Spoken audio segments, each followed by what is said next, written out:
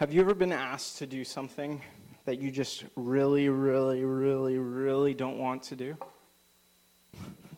Maybe it's something unpleasant, or maybe it's something that you just really don't want to do.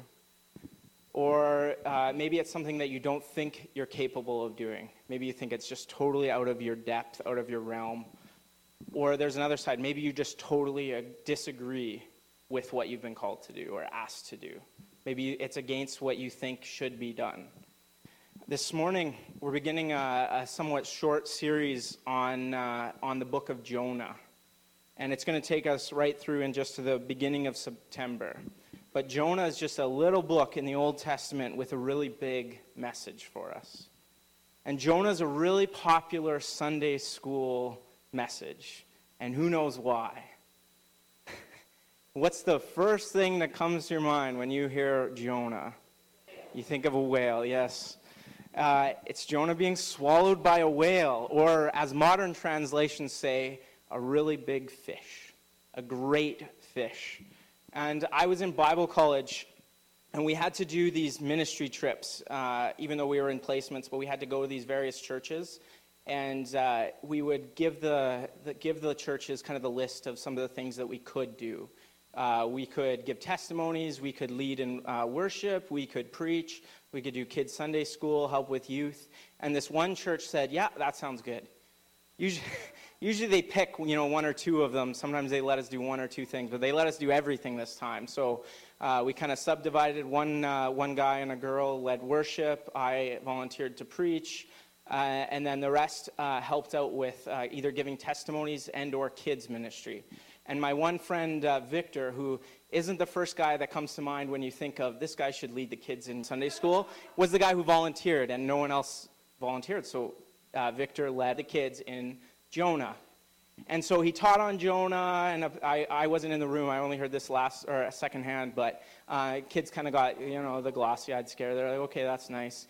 And then he said, okay, and now we're gonna have something to apply the message so that we take it home and remember it. And him and the other people had set up all these chairs and tables and blankets to make a really big fish. And so he asked for volunteers. He said, who wants to get vomited out of the fish? And surprisingly, it was kind of hard to get somebody. So they finally got a little volunteer, and there was somebody inside of the fish.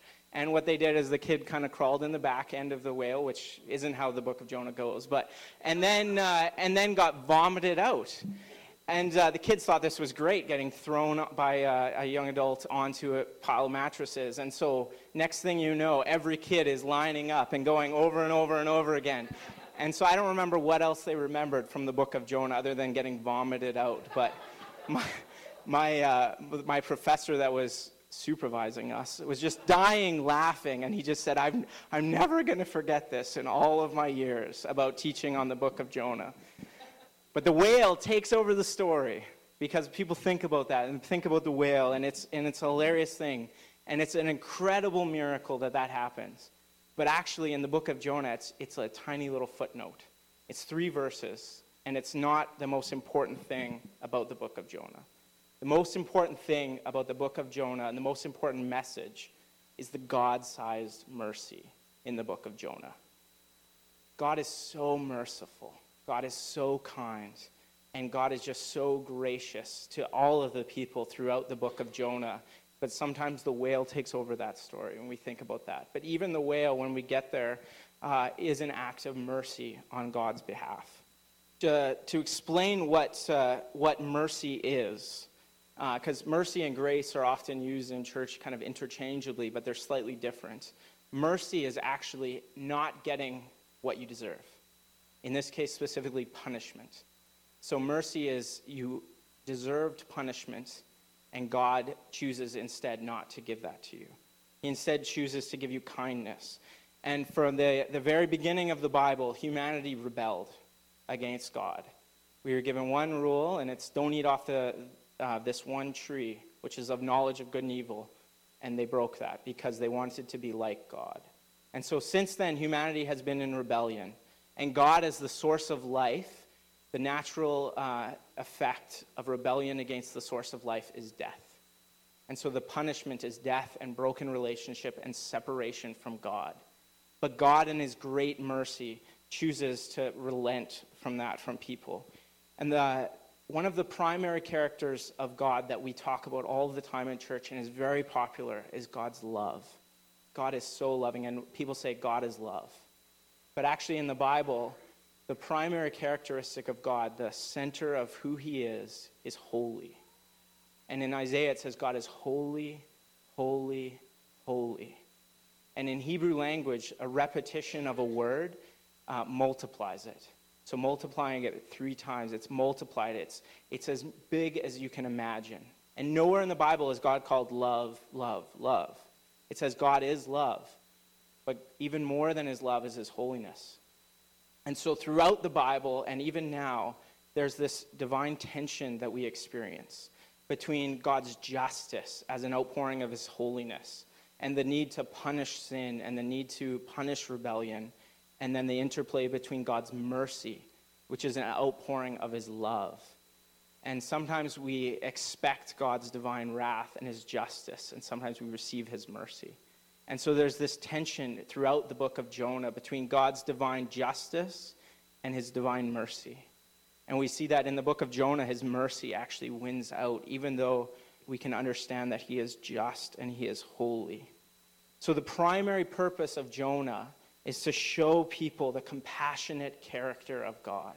That even though he is holy, and even though he takes justice absolutely seriously, he loves us and he wants to be merciful to us. He wants to forgive people. So God's compassion is not just for us, those who are in church, who do the right things, who say the right things, but it is actually for them. It is for the others as well. It is for those who are outside the church. And so our main idea for this morning that we are looking at is God's mercy is greater than our temporary disobedience. And before we get in the text, though, this morning, I want to give a bit of background and context, which will help us throughout the book of Jonah, but especially today, to grasp what's happening. So Jonah was a prophet who lived in the city of Jerusalem, which was Israel's capital city. It's where the temple was. So he was one of the prophets that lived in the temple. And the only other place that he's mentioned besides the book of Jonah is in 2 Kings 19.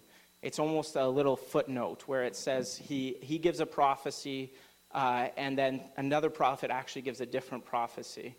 But the content or the type of literature that Jonah is considered a prophet, and he's in the book of, they're called minor prophets, which is just minor in length, not in importance.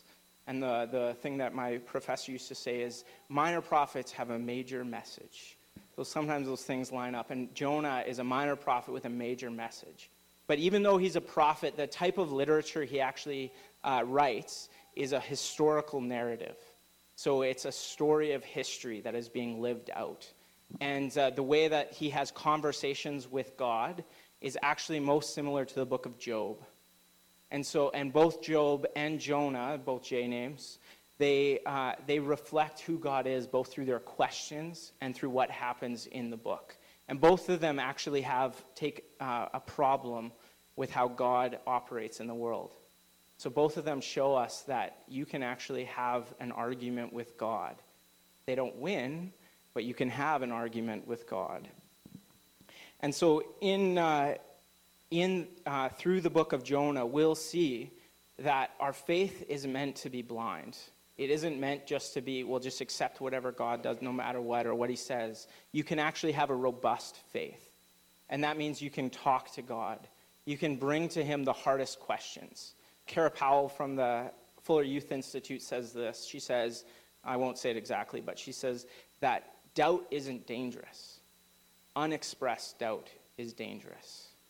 And she was specifically talking about young people in the church. And so saying that you have a doubt, you doubt something about God, or you wonder if God is loving or kind, or why doesn't God do this, wondering that isn't dangerous. If you keep it internally without expressing it either to God primarily and then other people, and then have a conversation about it as Jonah and Job do, then you can't grow. But if you talk about your faith, if you talk about what you're struggling with, you can get answers. But the truth is that you won't get all the answers on this side of heaven. You know, the classic is suffering.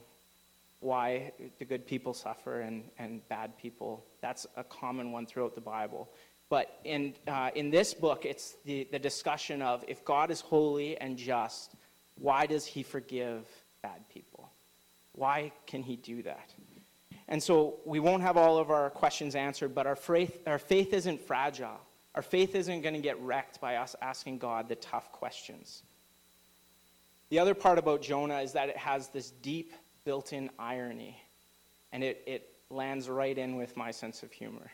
I love irony and a little bit of sarcasm. So Jonah has these built-in ironies that the thing that you expect to happen, the opposite thing happens, all throughout the book of Jonah.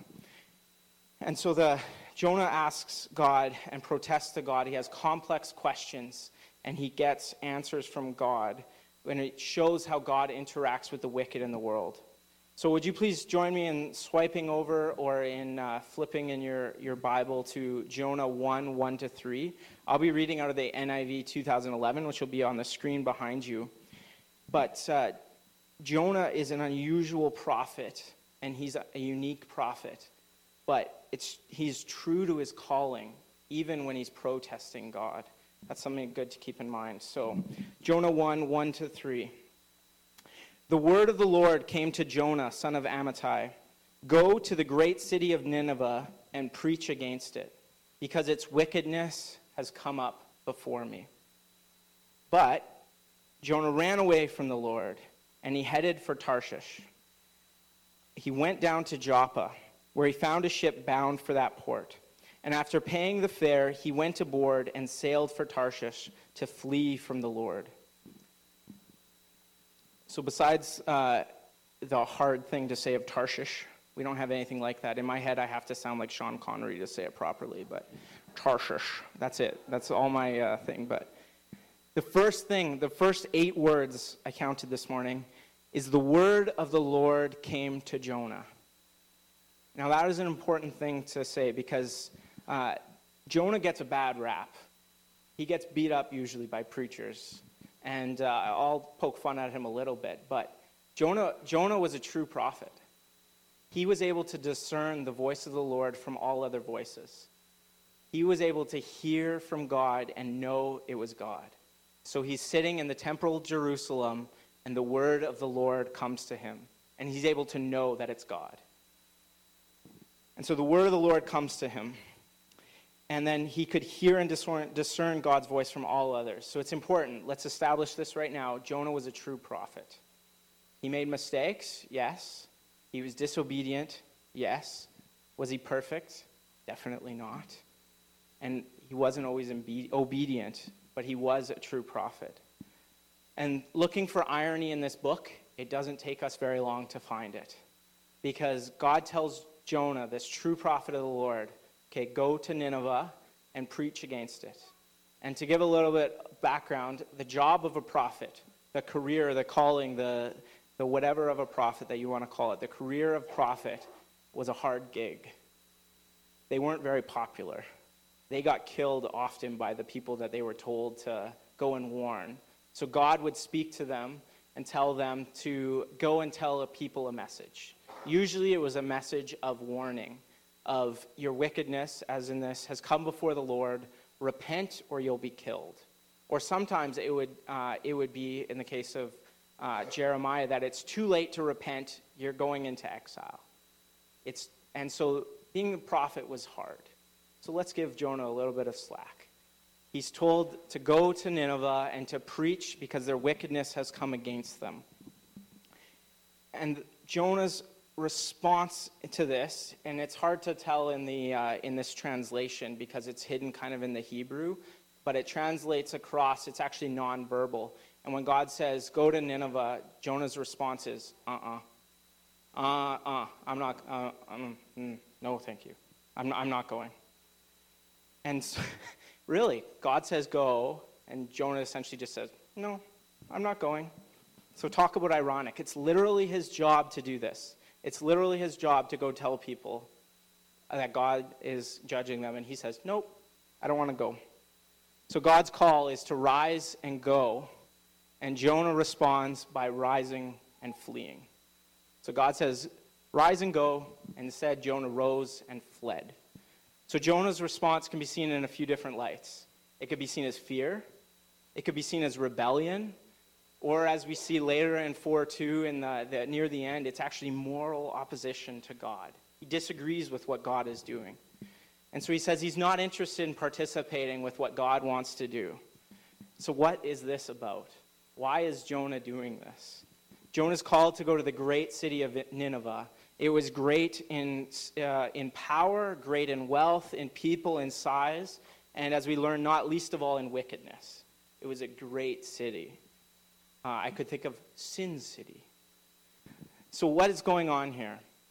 Why is Jonah so scared or worried or mad or whatever, and why won't he go to Nineveh? So to give more context, Nineveh, which is now no longer there, it's just archaeological ruins, it had some slight issues between them and Israel. Actually, in the time of Hezekiah and Isaiah, the Assyrians, which is the nation that Nineveh is the capital city of, attacked Jerusalem and had it surrounded. And the only reason that the Assyrians lost and fled is because God miraculously intervenes and killed a whole bunch of them off. But the Assyrians were known as being the worst of the worst. They wouldn't just conquer nations, they would actually utterly humiliate their foes. And they were so proud of it and boast of how terrible and how awful and how evil they were that they would make art scenes all over their city depicting them torturing and massacring people. And they would write reports about how great they were at hurting people and the awful things they would do, killing women and children and just awful things that they would do. And they would create art so that people could look at it and be scared or grossed out or, I don't know, proud, I guess, if they were evil about their conquered foes.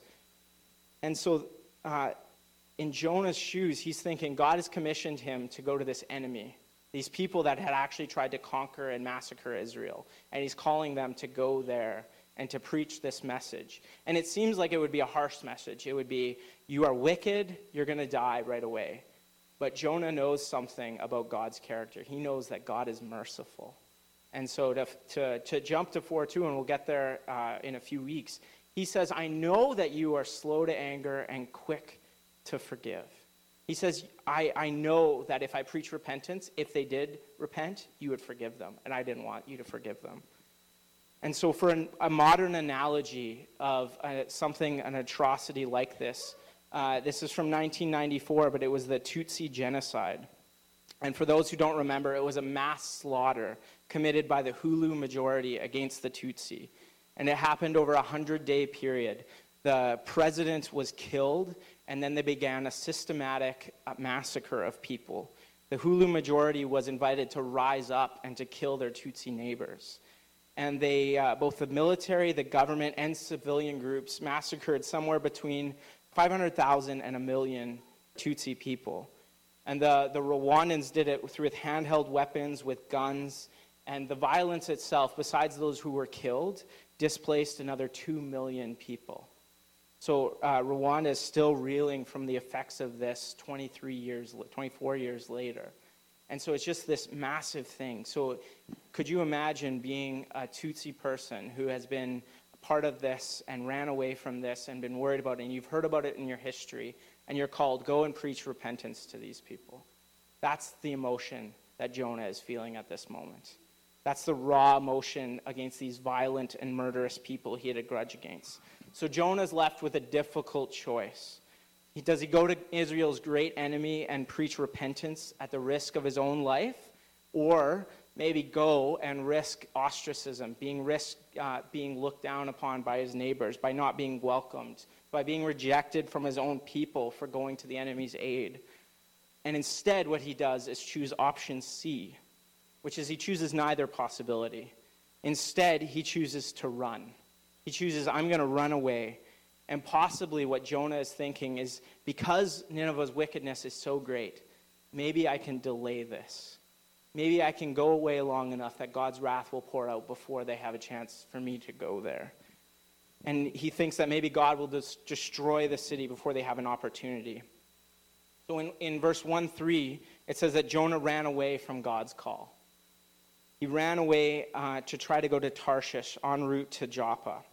And it says in this passage and in other ones, it says that Jonah went down.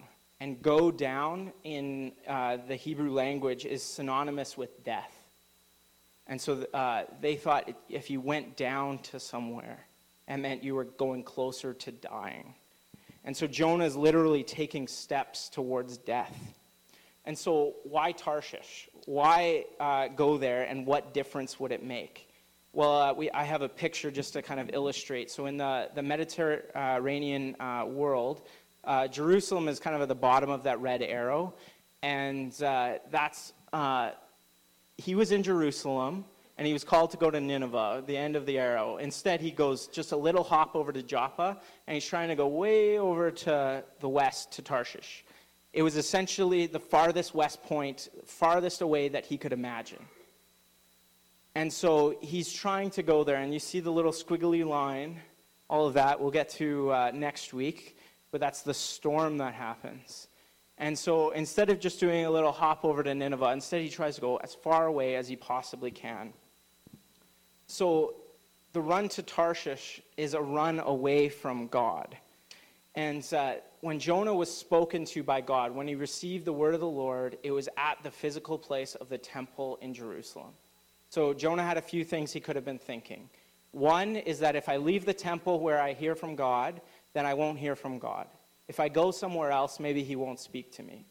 And Tarshish, because it was so far away, they didn't know about God of the Bible. They didn't know of the God of Abraham, Isaac, and Jacob.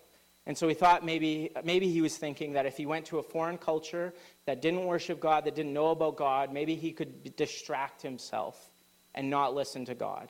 And maybe he could just wait there until God's wrath poured out. But so the run for Jonah to Tarshish is actually a run away from God. It's a run to the self-referring life. And that's a fancy way of saying an individual choosing to instead allow God to be their reference point for the right and the wrong things to do. He's choosing to make himself the reference point. He'll live his life how he wants to. And this happens to a lot of people that maybe have experienced church a little bit. And then they say, well, I've been hurt by somebody, I've been hurt by something, I'm going to run away, I'm going to do whatever I want. Maybe they have a general belief in God still, or maybe they have a little bit of morality, but they don't want God to be in control of their life. But Jonah, as I said, was a prophet. And he would have been a person that was charged with teaching other people about God. And he was a Hebrew, so he would have grown up learning about the God of the Bible, God of Scripture. And he wasn't just a general working person that would have just had some knowledge of God. He actually spent time reading, studying, learning about God. And this is the God of all creation. He knew that God is omnipresent, which means he's everywhere all at once. He knows that God knows all things. He's omniscient. And that no matter where you go, you can't get away from God. And later in verse 1:9, he says, he describes God as the God who made the sea and the land. And as a good prophet of the temple, he would have known Psalm 139, 7-10, which says this: "Where can I go from your spirit? Where can I flee from your presence? If I go up to the heavens, you are there. If I make my bed in the depths, you are there. If I rise on the wings of the dawn, if I settle on the far side of the sea, even there your hand will guide me. Your right hand will hold me fast." So what is God the creator of? Part of the world? Part of the universe? No, God's the creator of everything.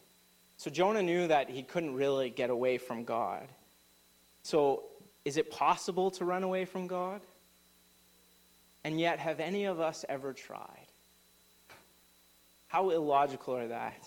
You know, we're really good at being logical when we want to be, but then there are times when we choose that we want to hide from God.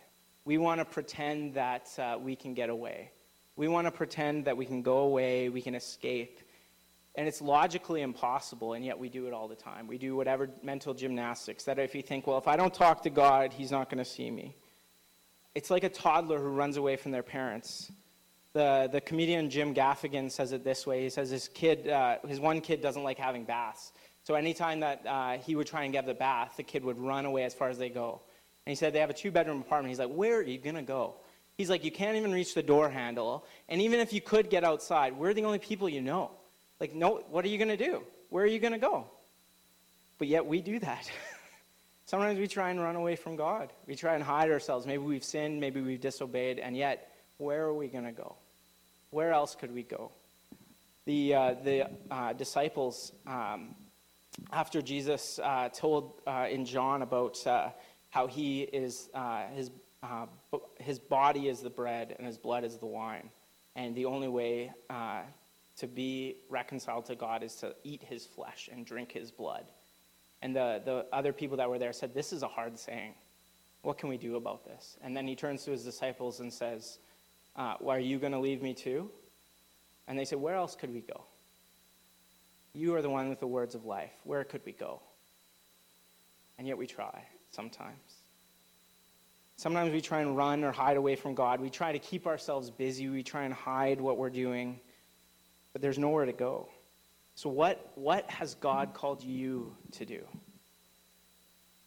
So this could be different for everybody. Maybe God's called you to be a Sunday school teacher, and you've rejected the call. I'm just putting that out there.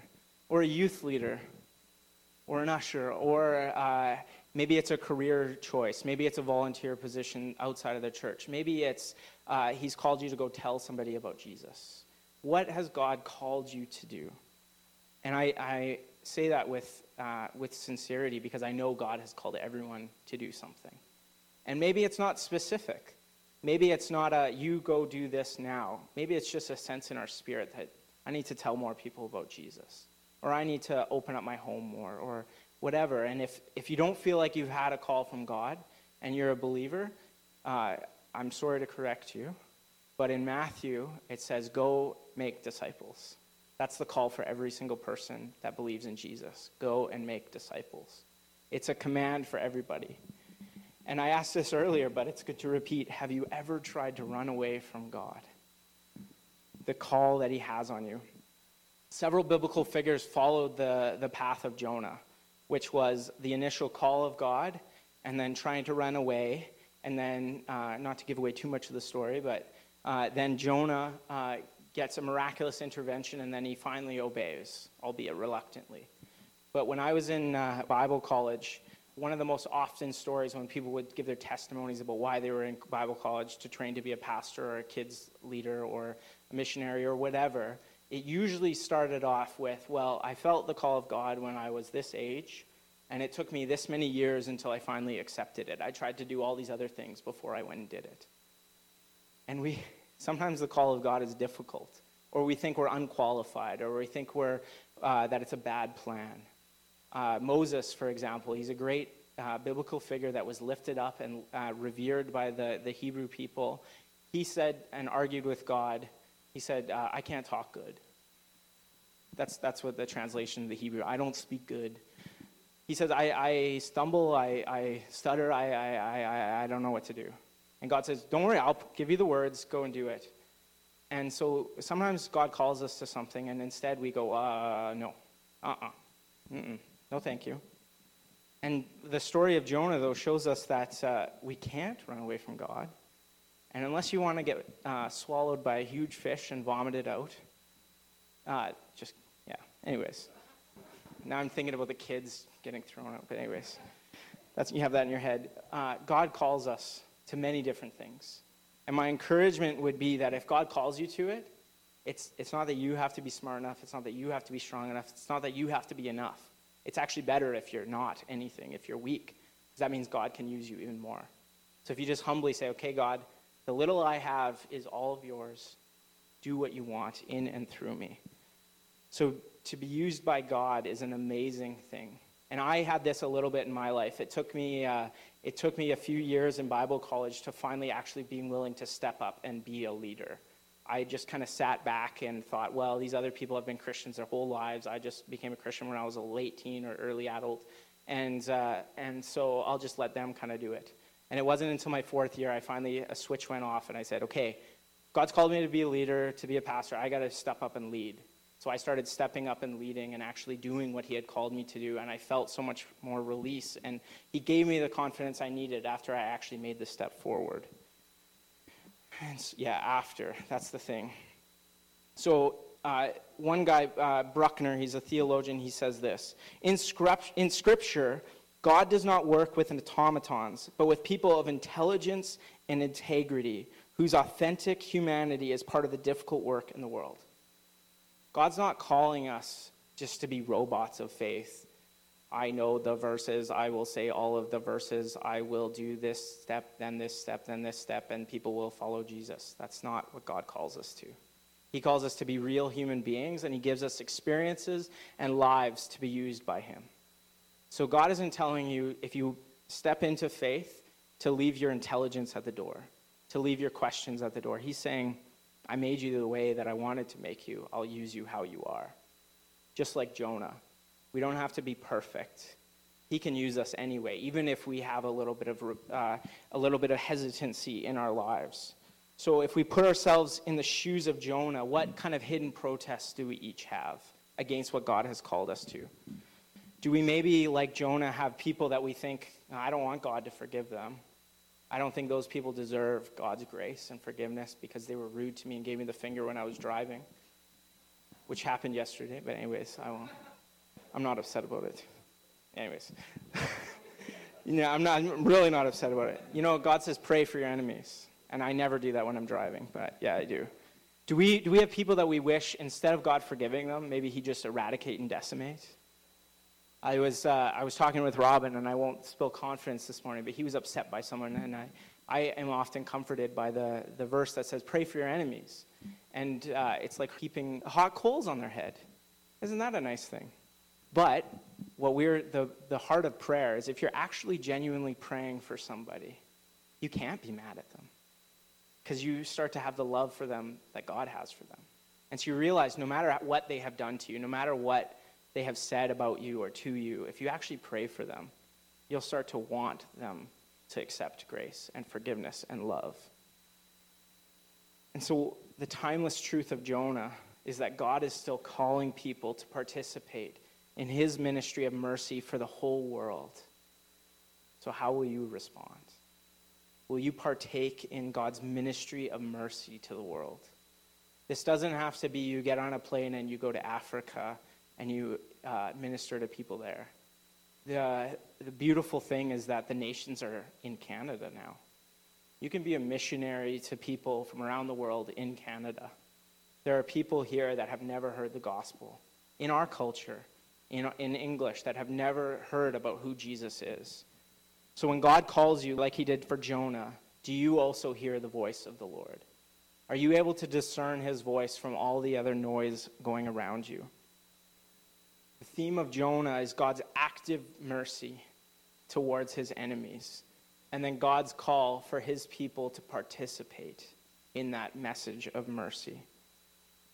And sometimes this is an offensive message for people to hear. God wants to forgive you. God loves you. Maybe they'll be offended and say, forgive me for what? What had I done? I'm a good person. I'm going to heaven.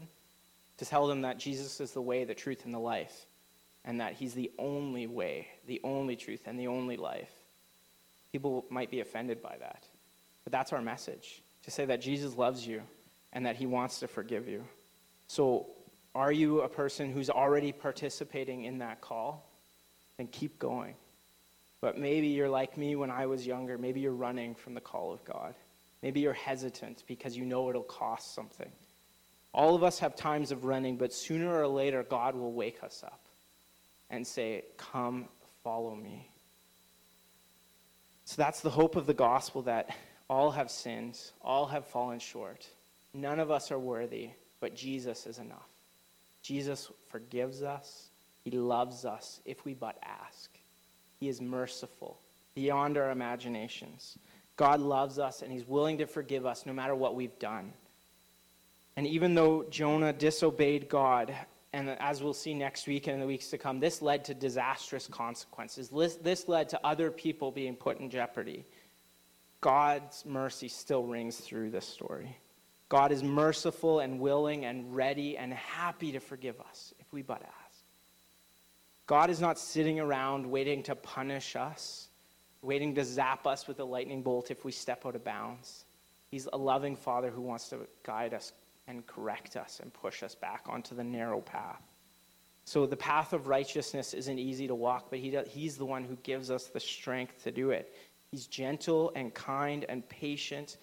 And even if everything in the world seems to be going wrong, we can have hope in Jesus Christ. So let us not use our time on this earth in rebellion, but in obedience. It's never too late to start obeying as long as you have breath in your lungs. So start obeying and be the messenger of mercy to others. So how do we apply this? This is just 3 really quick things that we could do this week, but if God is speaking to you something different or more specific, then take that. But the first is to read the whole book of Jonah this week. It's 4 short chapters. You could read it 8 times if you wanted to, or 7 times. Let's say you could read it every day, but read the book of Jonah. It's rich, it's powerful. If you've never read it, then now's the time. But read the book of Jonah, and it'll help as we continue over these next few weeks. And then take time to prayerfully consider, are you running from God's call? Do you know of something that God has called you to? Whatever that may look like, whatever that may be. And then do you need to respond to God's offer of a second chance? Or a 3rd, or a 4th, or a 100th. When Jesus was asked, how many times should we forgive people? 70 times 7. But yes, we are to forgive, and it's not that we're supposed to sit there and count up 490. God doesn't have a tally sheet there. But we are to continue to forgive, and God will forgive us like that as well. So would you please join me in praying as the worship team comes back and helps us respond this morning? And I want to honor your time. I went a little long, but so if you need to leave this place, then go in the mercy and the love of God. But if you have the opportunity, stand with us and respond to what God is doing in your life this morning. Jesus, I thank you for inspiring Jonah to write this and record this, and the message that we have of your mercy. Your mercy that isn't human-sized, it's God-sized.